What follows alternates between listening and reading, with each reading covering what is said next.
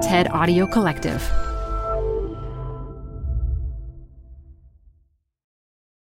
Canva presents stories to keep you up at night. It was an ordinary workday until... The Singapore presentation is at 3 a.m. The office was shocked. But that's when we sleep. Maya made it less scary with Canva. I'll just record my presentation so Singapore can watch it anytime. Record and present anytime with Canva presentations at canva.com. Designed for work. You're growing a business, and you can't afford to slow down. If anything, you could probably use a few more hours in the day. That's why the most successful growing businesses are working together in Slack. Slack is where work happens, with all your people, data, and information in one AI-powered place. Start a call instantly in huddles and ditch cumbersome calendar invites. Or build an automation with Workflow Builder to take routine tasks off your plate, no coding required. Grow your business in Slack. Visit slack.com to get started. As a listener of the show, you know the climate is changing the way we live our lives in some big ways. I want to tell you about another podcast that can help you get your head around the crisis. It's called Climate One. The show is hosted by Greg Dalton and Ariana Brocious, two journalists who have been covering climate for years. Each week, they get behind the headlines and talk with the experts and activists, politicians and artists who are shaping the way our world responds to climate change. People like Senator Cory Booker and the legendary Jane Fonda.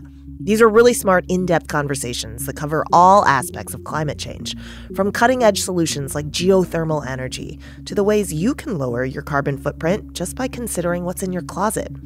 New Climate One episodes drop every week. Find them on Fridays, wherever you get your podcasts.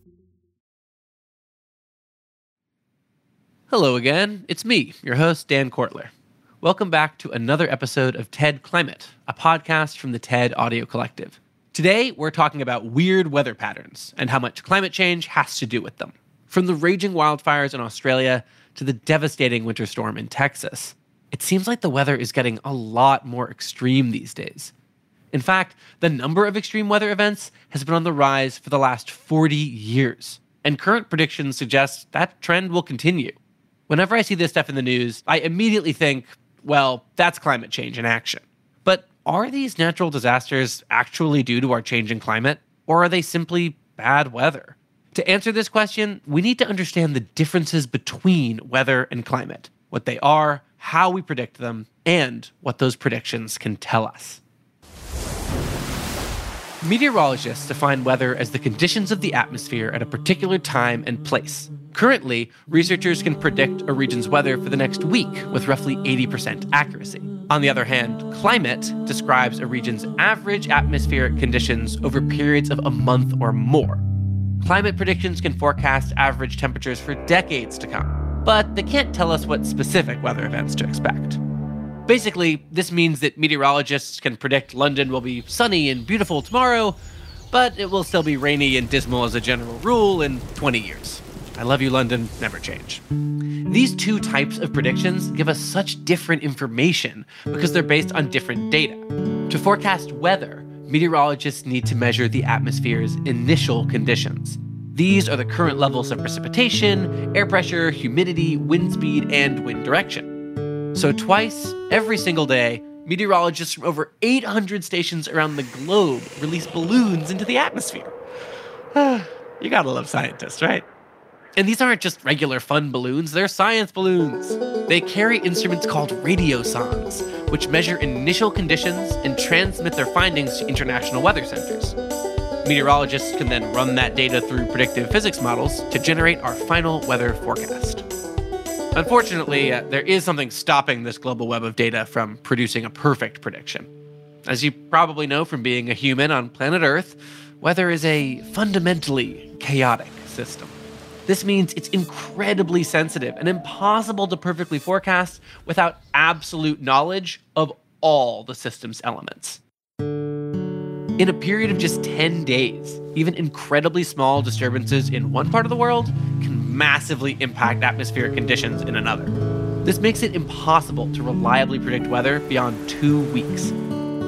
Climate prediction, on the other hand, is far less turbulent. This is partly because a region's climate is, by definition, the average of all of its weather data, but it's also because climate forecasts ignore what's currently happening in the atmosphere and focus instead on the range of what could happen. These parameters are known as boundary conditions, and as their name suggests, they act as constraints on climate and weather. So what does that mean? Well, one example of a boundary condition is solar radiation. By analyzing the precise distance and angle between a location and the sun, we can determine the amount of heat that area will receive. And since we know how the sun behaves throughout the year, we can accurately predict its effects on temperature. Averaged across years of data, this reveals periodic patterns like seasons. Most boundary conditions change slowly, if at all, so researchers can reliably predict climate years into the future. But here's where it gets tricky. Even the slightest change in these boundary conditions represents a way bigger shift for the chaotic weather system. For example, Earth's surface temperature has warmed about 1 degree Celsius over the last 150 years.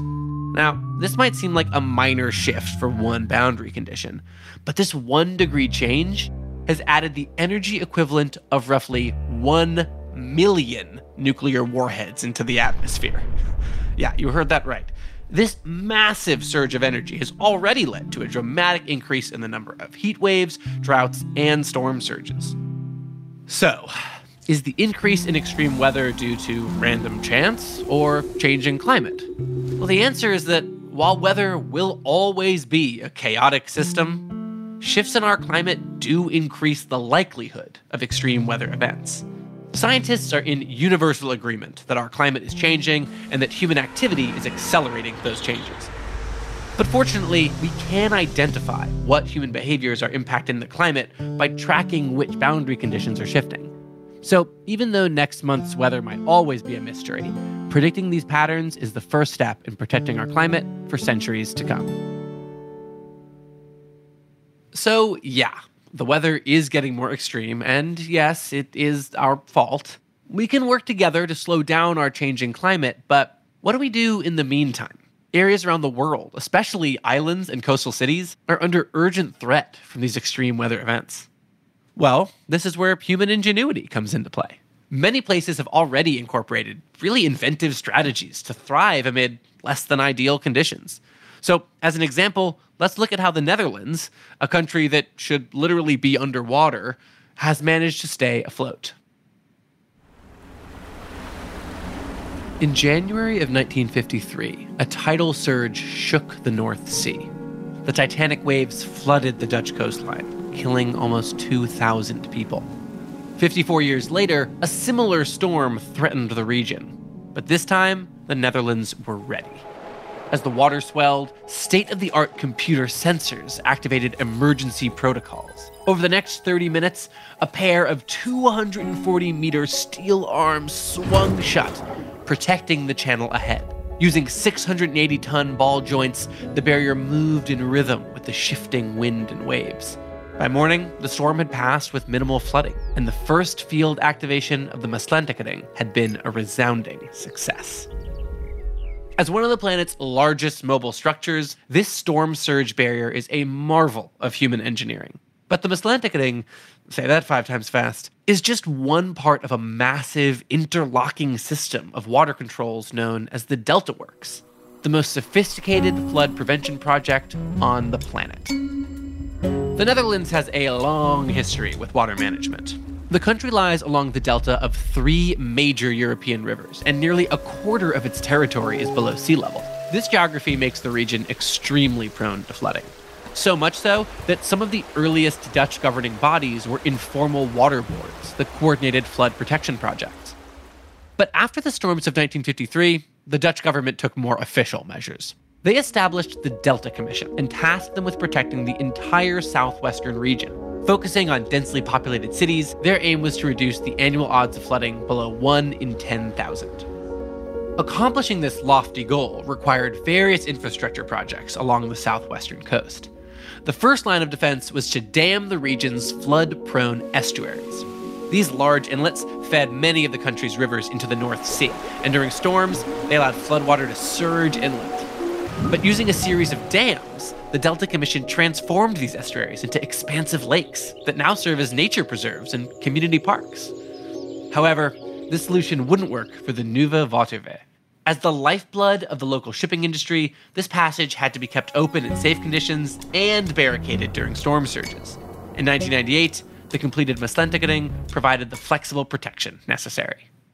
Alongside additional barriers like grassy dikes and concrete seawalls, these fortifications made up the bulk of the DeltaWorks project, which was primarily focused on holding back ocean storms. But in the following decades, the Dutch pursued additional plans to complement the DeltaWorks and protect against floods even further inland.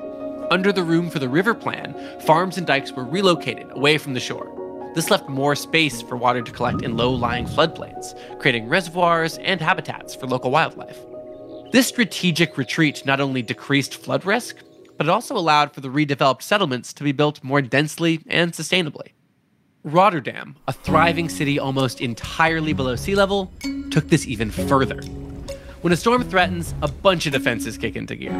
Densely populated older districts are protected by traditional dikes. Many structures around the city, such as parking garages and plazas, transform into water storage facilities. Newer districts have been artificially elevated, often sporting green roofs that also store rainwater and look very nice. And in the harbor, there are amazing amphibious structures that float on the water and rise with the water level. Even more amazing, some of these purify water and capture solar energy. Today, the Netherlands continues to find new ways to make cities more resilient to natural disasters. And as rising sea levels caused by climate change threaten coastal regions across the world, the Netherlands' floating cities offer some suggestions for how to rise above it all. Don't you love hearing about people that have more or less figured it out? It gives me hope. It makes me remember, right, humans are smart. Maybe, just maybe, we're not doomed. Extreme weather is part of our future, and we can use our unique intelligence to adapt to these new conditions. But there are limitations to this, so it's also important that we continue to direct our efforts towards slowing down climate change. And as we learned today, we're actually kind of smart sometimes, so I think we can figure that out too. You can learn more about the people doing just this and get involved yourself by joining Countdown, TED's global initiative to accelerate solutions to the climate crisis in collaboration with future stewards. Find out more at countdown.ted.com. Anyway, as always, thanks for tuning in. More next time on how we can change climate change. TED Climate is produced and edited by Sheena Ozaki, mixed by Sam Baer, and hosted by me, Dan Kortler. This episode adapted 2 lessons originally produced in animated form by the TED Ed team. Is the Weather Actually Becoming More Extreme? Was written by Ramalingam Savaravadan with support from Emma Bryce and me. And Why Isn't the Netherlands Underwater? Was written by Stefan Ahl with support from Alex Gendler and myself. Our fact checker was Eden Germa. Special thanks to Alex Rosenthal, Gert Jello, Michelle Quint, Ben Chang, and Anna Phelan.